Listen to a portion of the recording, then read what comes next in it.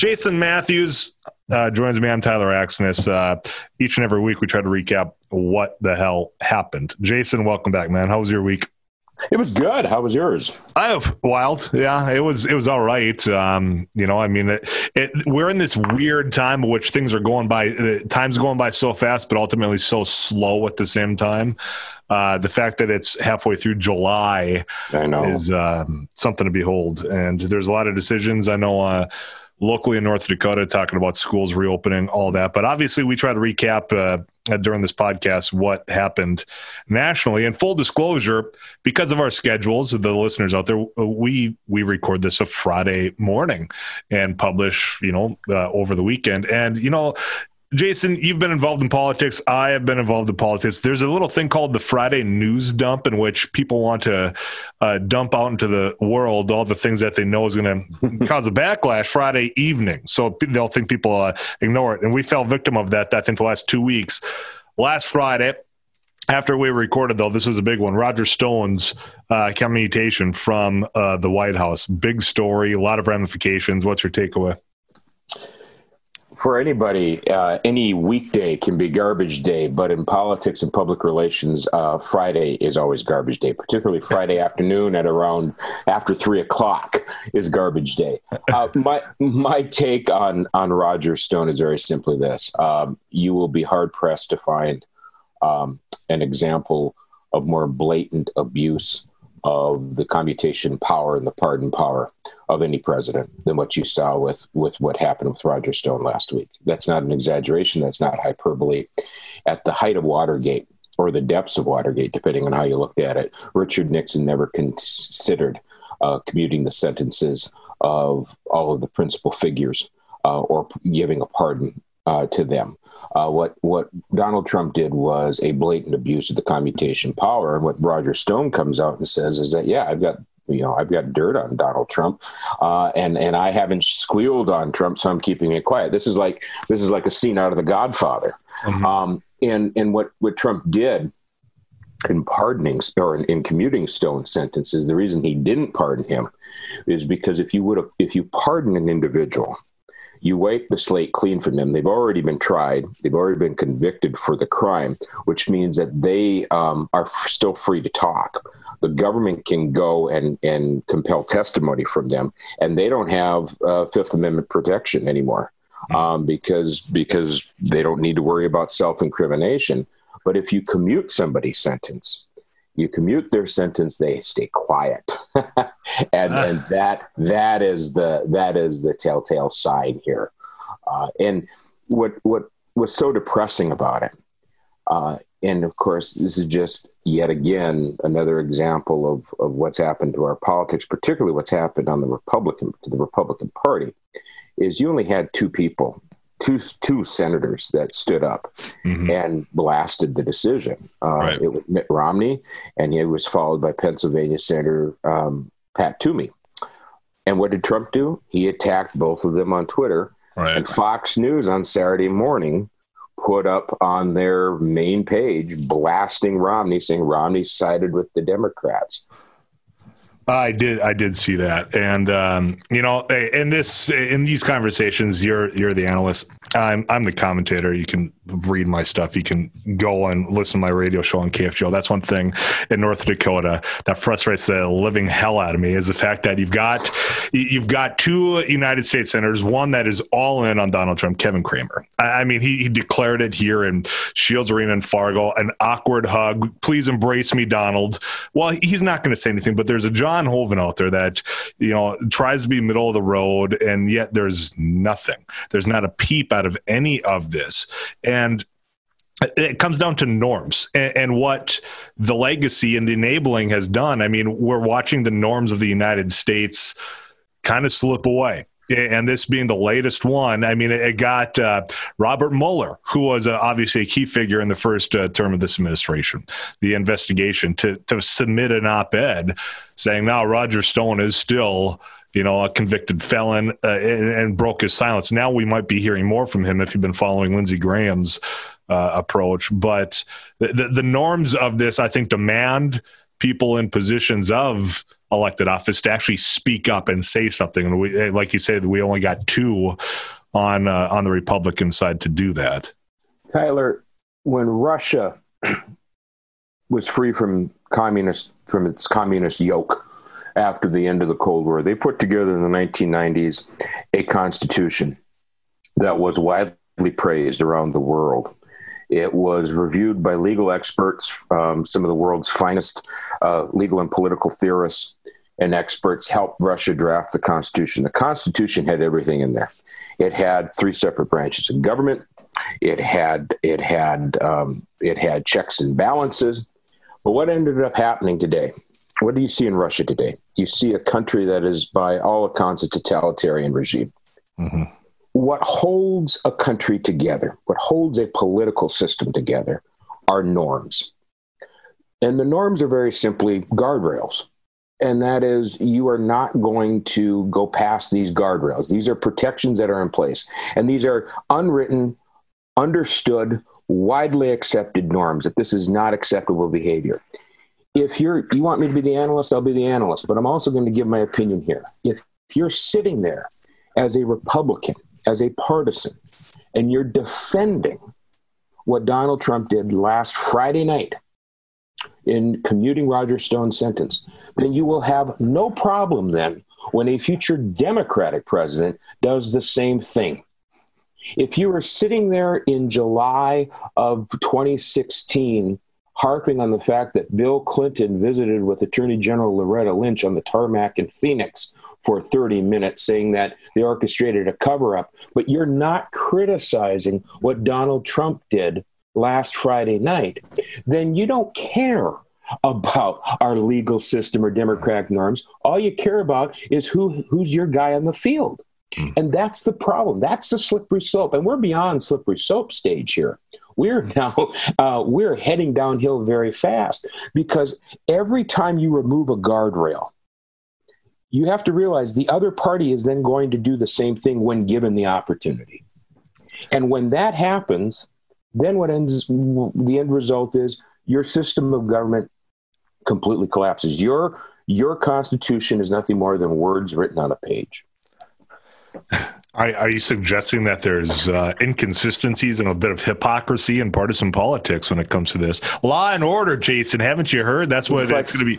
In Casablanca, I'm shocked there's gambling going on in this establishment. But I want to take it a step further, because last Friday was the Stone thing, breaking that norm. This Friday, it's being reported out of Portland. I mean, we know of the protests that have been going on since the murder of George Floyd.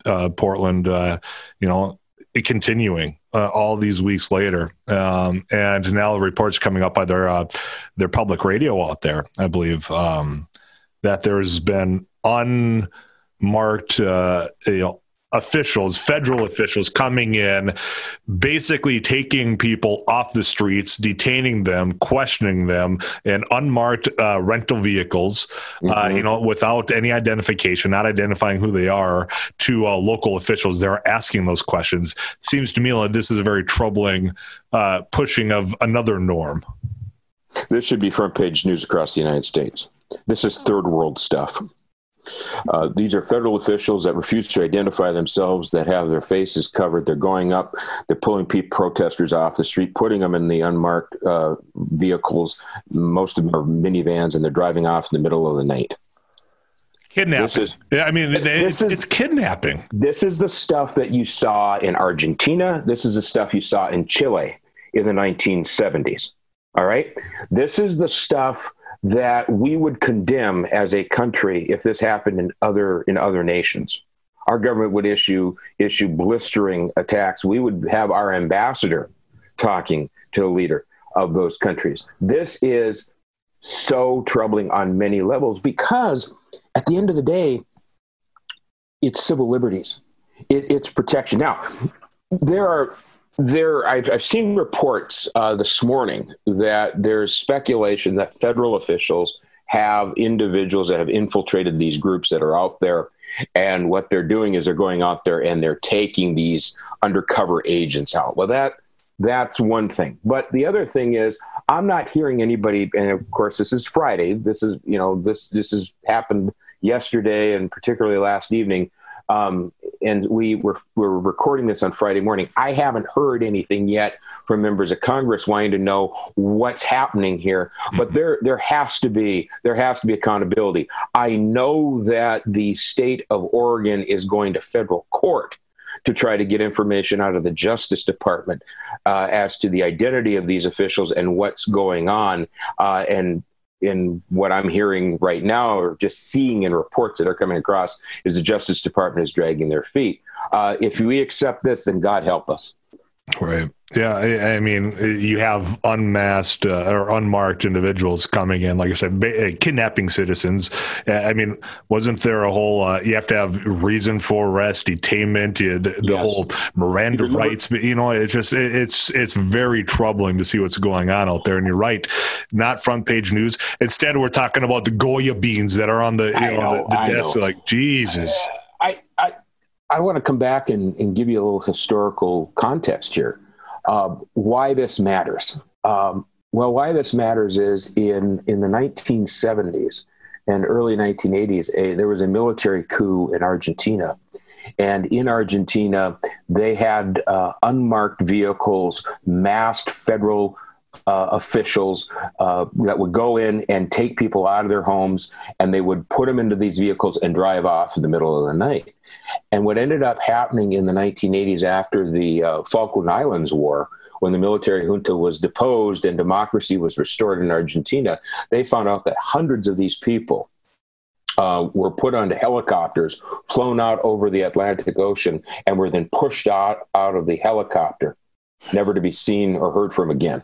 Wow. Now, that is in the extreme, all right? Mm-hmm. There's no way we're comparing that to what's going on right now in Portland. We still have a system where you have to find out what's going on. The courts are going to get involved here. Congress needs to step up here. But why I bring that up is that is another example of the slippery slope. If you accept that kind of behavior, whether it is a Democratic or Republican administration, where does that lead to?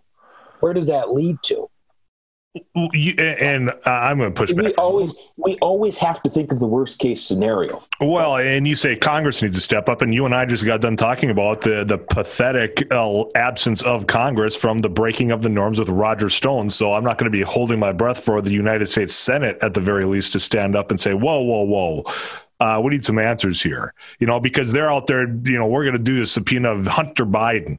They're still trying to do that track instead of really diving into, I think, the very troubling things that have been going on underneath the current administration that's going on right now. And I think there's legitimacy in being concerned of what you're seeing in Portland and wondering, okay, well, are they trying to test the bounds of which they can get away with stuff, and what's to stop them from going aside from Portland and going to other cities that have had ongoing marches and protests? And one thing that I always tell my students when I begin every semester, I tell my American government students, I give them two quotations. I give them a quote from former New York Senator, the late Daniel Patrick Moynihan, which is, if you have contempt for your government, you will get contemptible government. And the second quote that I give is from the late conservative columnist Charles Krauthammer, who said, you can have the most advanced and efflorescent of cultures. Get your politics wrong, however, and everything stands to be swept away. This is not ancient history. This is Germany, 1933. And I've been thinking a lot on those two quotes over the last few weeks. Because what you're seeing, particularly on Krauthammer's observation, is we've gotten our politics wrong. When you get your politics wrong, norms are shattered, and sometimes they're shattered quietly. Sometimes they are just allowed to erode over time. We get numb to the latest news coming out of Washington. If you took a look at the reaction to Roger Stone's commutation, people just, it was a Friday night in July. I mean, that's why you break that kind of news, on a Friday evening in July, because nobody's paying attention. But what ends up happening over time is you quickly realize there are no guardrails anymore. And when you don't have any norms, your democracy is in jeopardy. And when you get your politics wrong, people die. I mean, let's look at what we've seen this week with coronavirus. This is a failure of leadership, the most blatant failure of leadership we've seen in this country. In living memory here. And it's not just at the federal level. We've talked a lot about the politicalization of this response at the federal level. Let's just look at the state level as well. This week in Florida, they were averaging 15,500 new cases a day. Florida's population is 23 million. Texas was averaging 9,000 cases a day. Germany, with a population of 83 million, around 83 million, was averaging only 400 cases a day. If Florida was its own country, it would be number 4 for nations in the world with the highest rates of COVID. Just to put that into perspective. At the end of the day, and this goes back and this confirms also what you have from Daniel Patrick Moynihan. If you have contempt for your government, you have contemptible government. At the end of the day, this is an abject failure of government. Now you have the governor of Georgia, who is so much for local control, right, who is overriding counties and cities that are putting in mask mandates, and he's taking them to court. This is because what you have is this pervasive politicalization of our culture that permeates onto every issue here. And as a result of that, governments are not on the same page, they're not working together, and people are dying as a result of this incompetence. And I'm sure the governor down in Georgia, along with his campaign flyers talking about local control, also is pounding his chest on the table and talking about how pro-life he is as well. Yeah, I'm sure, no doubt about that. But and it's the politics of it, which is just embarrassing that it's even debatable. Because I think last week we talked about it's all my rights. Well, what about your responsibilities? I asked that question on ND Explains, my Facebook page. And if you go read the comments, though, because I said, explain to me why you've got an issue to try to protect not only you, but your neighbors, your family, your friends.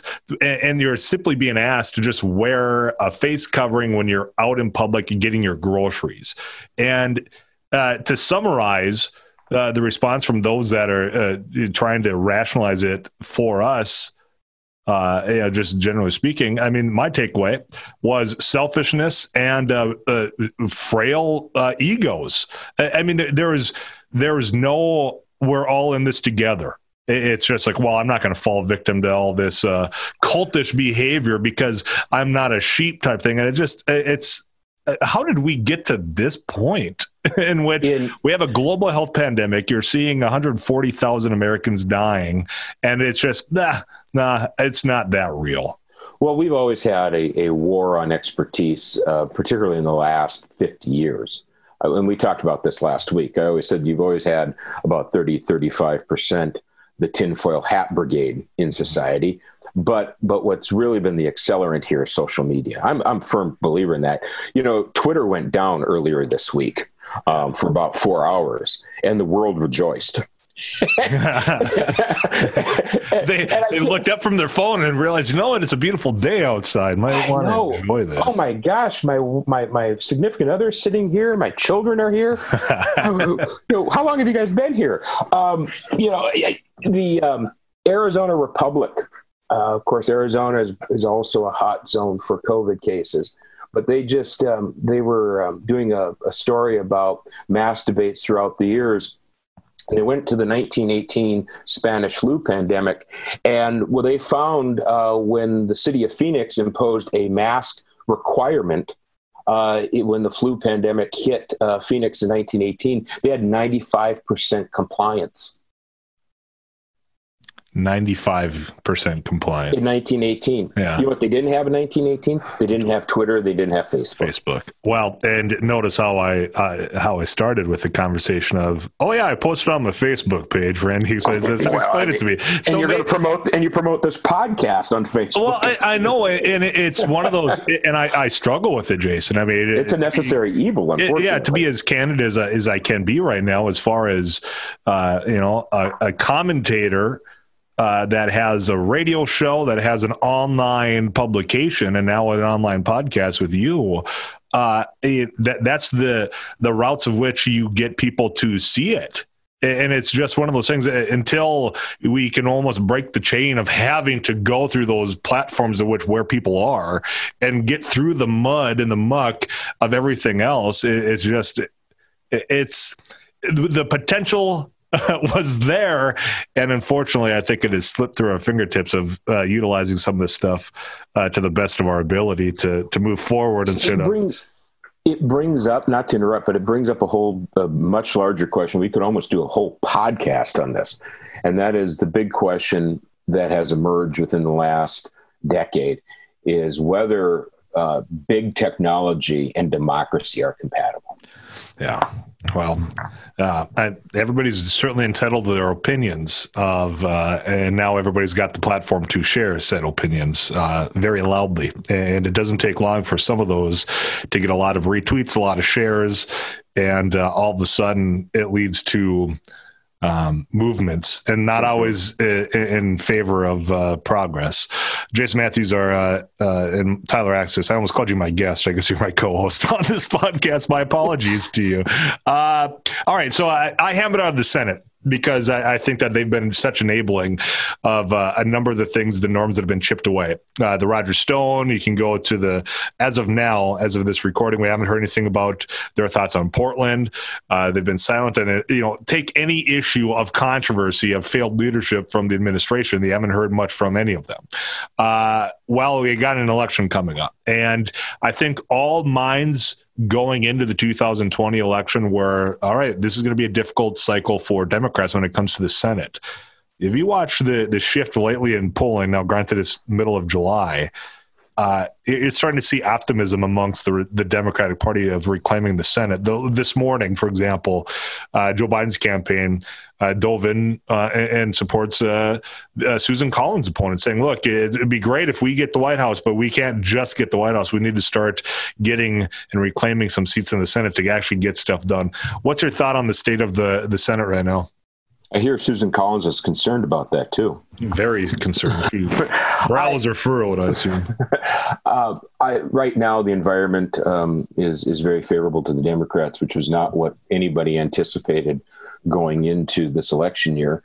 And it's precisely because of a combination of factors. The first thing is, starting out, the Democrats did get some star recruits, especially in Arizona with Mark Kelly, the husband of former Congresswoman Gabby Giffords, who we will all remember was tragically shot and seriously injured in an assassination attempt. And then also is a former astronaut. Yeah. He's right out of central casting. They were able to get the popular governor of Colorado, John Hickenlooper, although he's tripped a little bit in the last month or so. Big one out of Montana, with Governor Steve Bullock. But what is so striking is and what's terrifying Republicans right now, and they have every right to be terrified, is by a 3-1 margin in the last quarter, Democratic Senate candidates outraised their Republican opponents.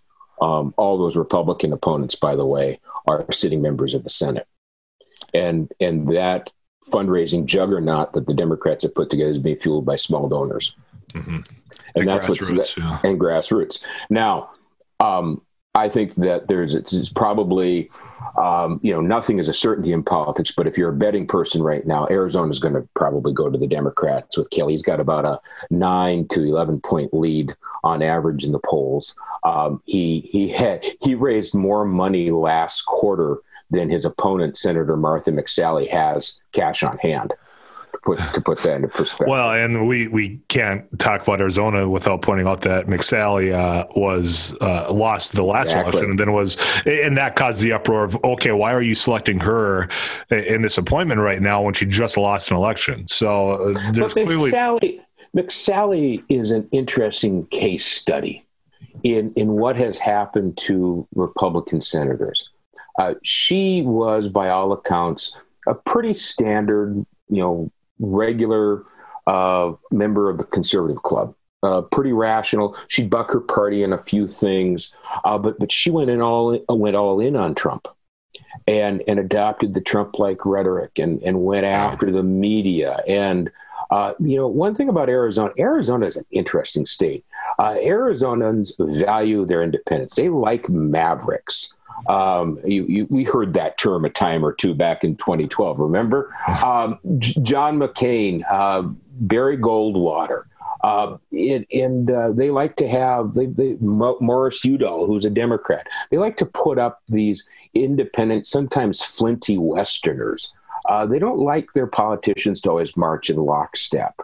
And I think McSally is going up against some of the political culture in Arizona. But boy, I mean, she just went all in on Trump, and Kelly's playing it for all it's worth. Plus, the demographics in Arizona are changing. The growing Hispanic population. The state is now heavily urban, large suburban contingency there. So he's favored. Colorado, Hickenlooper is favored, although he ran into some ethics problems when he was governor, and that all came to light before the Democratic primary, which gives a little bit of a lifeline to Republican incumbent Cory Gardner. Montana, Steve Bullock. Bullock has been able to buck national trends in the past. He was reelected. He was elected governor in 2012. Even though Obama did not carry Montana. He was reelected governor in 2016, even though Trump won the state by 20 plus points. And right now he's outraised his Republican opponent, Steve Daines, and is leading within the margin of error. But he's going to have a problem coming up here, and that is that case counts in Montana are going up. And as governor, he's going to face some difficult decisions. Which will no doubt be used against him. Well, and one of those decisions, which again, I don't know why it seems like it's been difficult, but I could be wrong here, so don't quote me, but I do believe that Montana's got a mask mandate now, brought on by Governor Bullock. And as we've talked about the last few weeks about how politicized it's been just to put on a damn face mask to try to save not only yourself, but your family and friends. But unfortunately, the way politics is in 2020, I wouldn't be surprised if that's one of those decisions that might be used against him as this coronavirus pandemic continues to surge across not only his state, but the nation.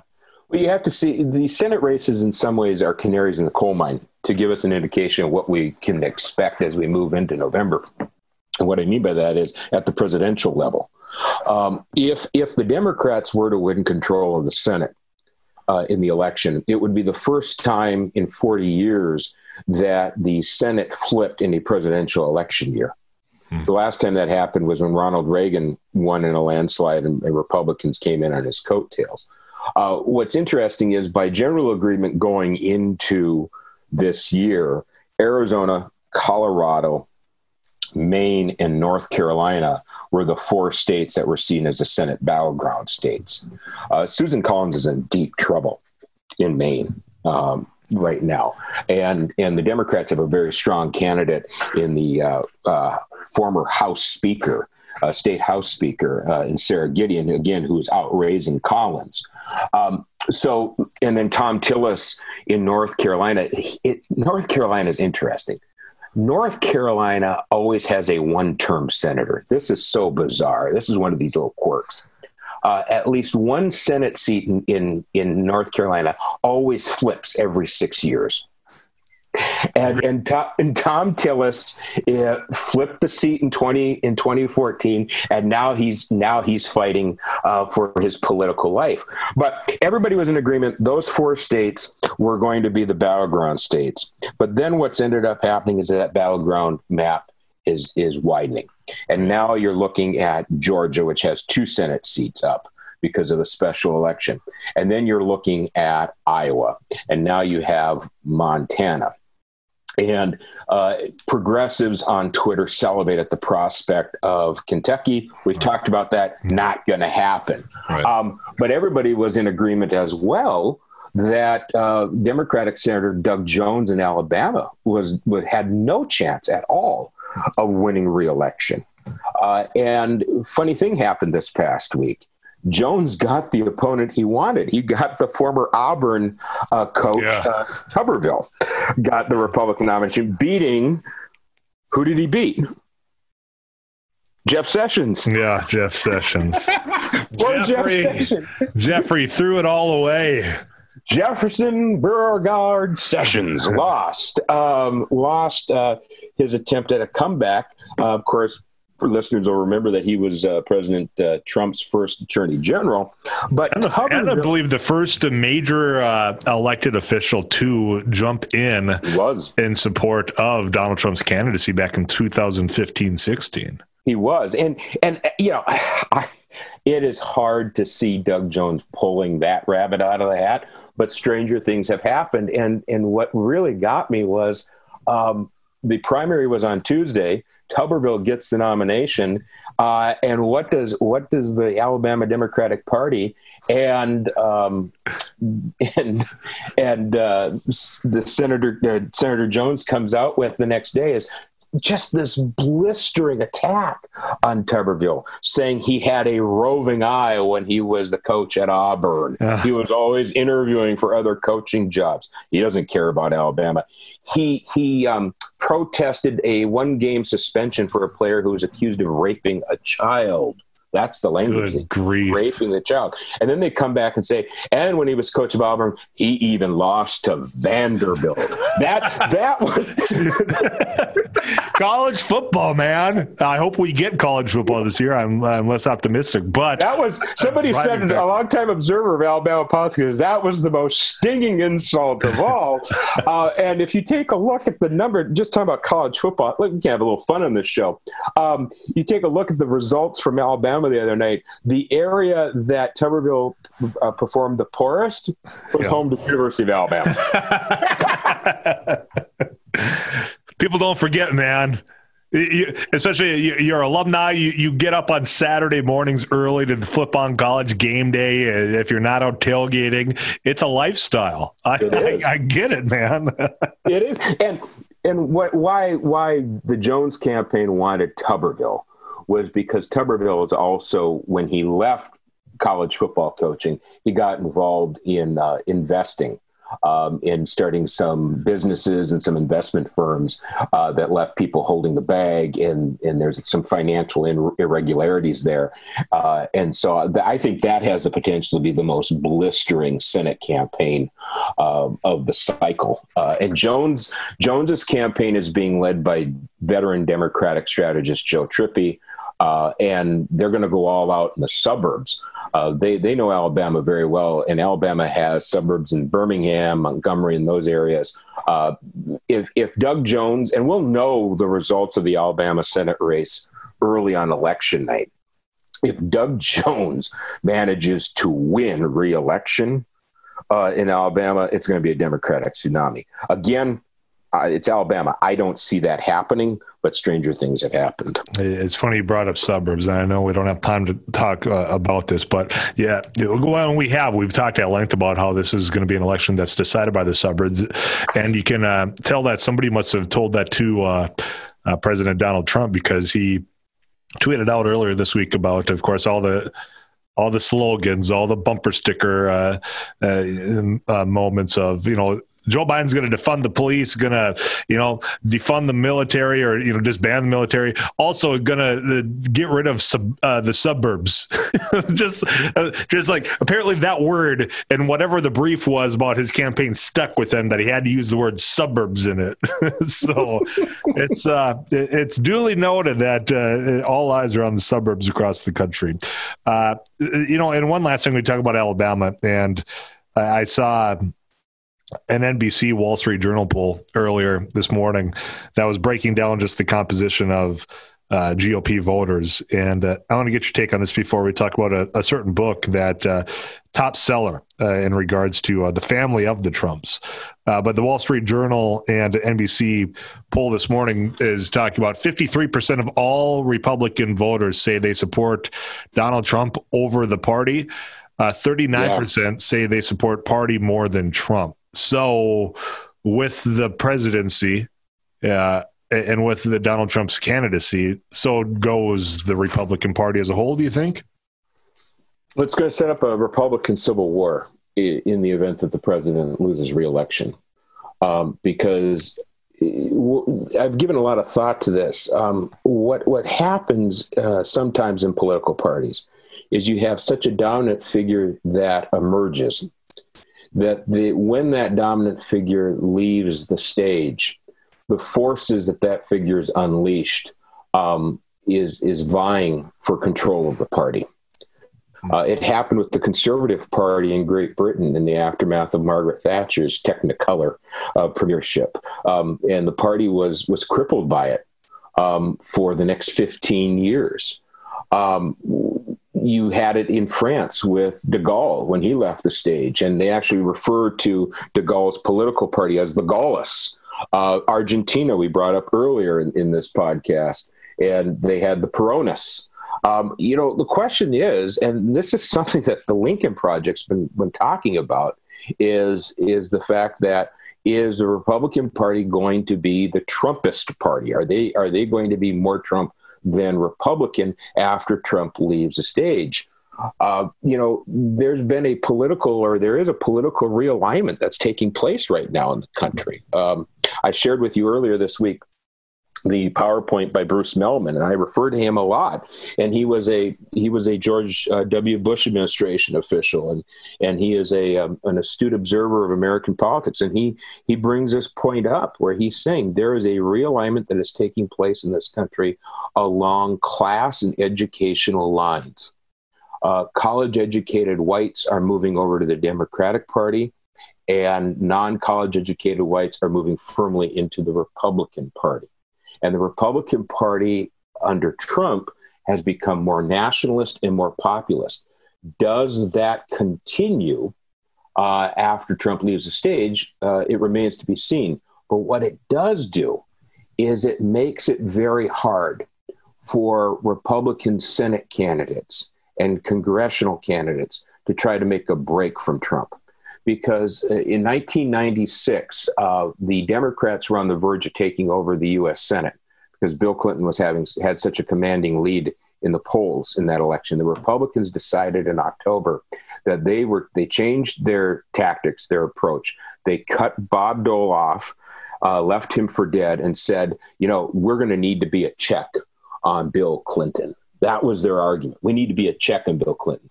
The Republicans, Mitch McConnell will do that in a heartbeat if he can.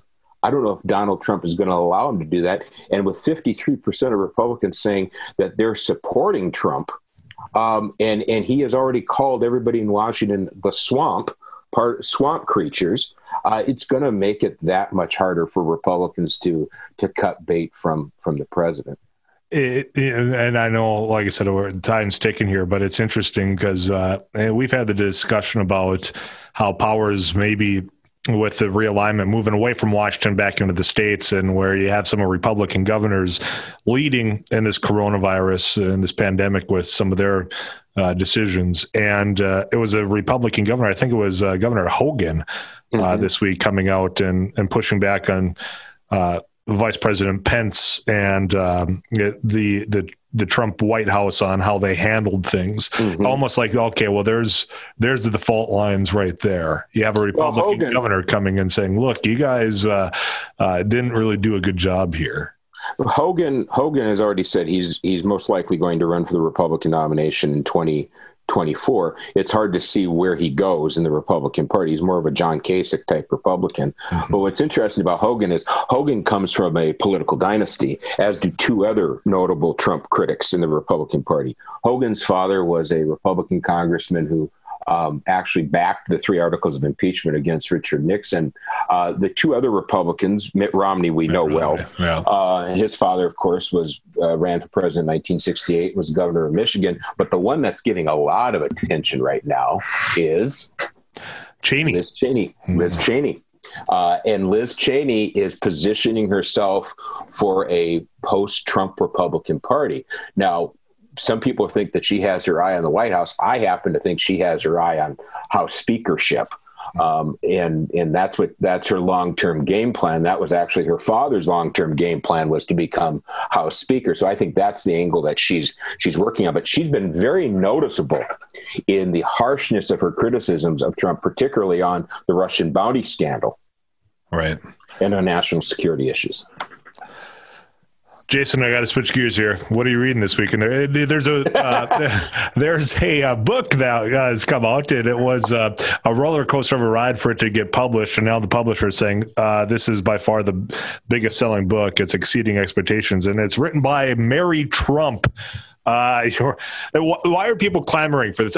Here's my take on it, as just an observer and a commentator: is people have been painted a picture of what Donald Trump is and who he is, who he claims to be, this man, this billionaire that's very successful. But there's a lot of questions as to the way he interacts, what appears to be a lack of empathy towards just other people's plights when it comes to life in general, that we want to get a bigger picture about the life and the upbringing of Donald Trump, and now they're getting it, and it's all scandalous. It's almost like you could, like sands through the hourglass or the days of our lives in the Trump family. Are you reading it the same way I am? As people are just, I really know what to buy. I have the book. I got the book. I got the book for my mother, who wants to read it. I'm seeing my mother this weekend, and I'm giving her the book. I haven't cracked it open. Okay. It's political pornography. That's what it is. I will probably read it eventually. I'm still reading about Winston Churchill and in The Splendid and the Vile, but I've watched Mary Trump's interviews, and I've read excerpts of it, and just from news reports, and what it does, what it confirms, is that Donald Trump is yet one of many presidents, pick a number, who has daddy issues at the end of the day. Explain. I mean, you don't have to explain the Trump daddy situation. No. I think there is a fascinating trend in the American presidency, and you don't get to be president without being a complex individual, a complicated person, but there are probably more presidents that had issues with their father than not. So if we have a little bit of time here, I'll break this down. Abraham Lincoln, the most famous one of all. Abraham Lincoln's mother died when he was an infant. His father remarried. He revered his stepmother. His stepmother was his mother. But when his father died, he never talked about his father to anybody. When his father died, he never even went to Indiana for the funeral. Never talked to his father. You take a look at Theodore Roosevelt's father was an alcoholic who drank himself to death. Harry Truman had a very complex relationship with his father. Then, of course, there's Richard Nixon. Richard Nixon's father was verbally abusive, and there's speculation he may have also been physically abusive. Not to mention then Gerald Ford's father, a biological father, abandoned him, came back into his life when he was in his 20s, and Gerald Ford said, "I want nothing to do with you."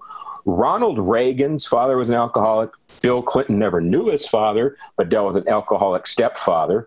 The Bushes had their own dynamic. And Barack Obama, of course, his biological father came in and out of his life, and that really shaped him. Ronald Reagan, if I've got a minute here, I'll tell you this story.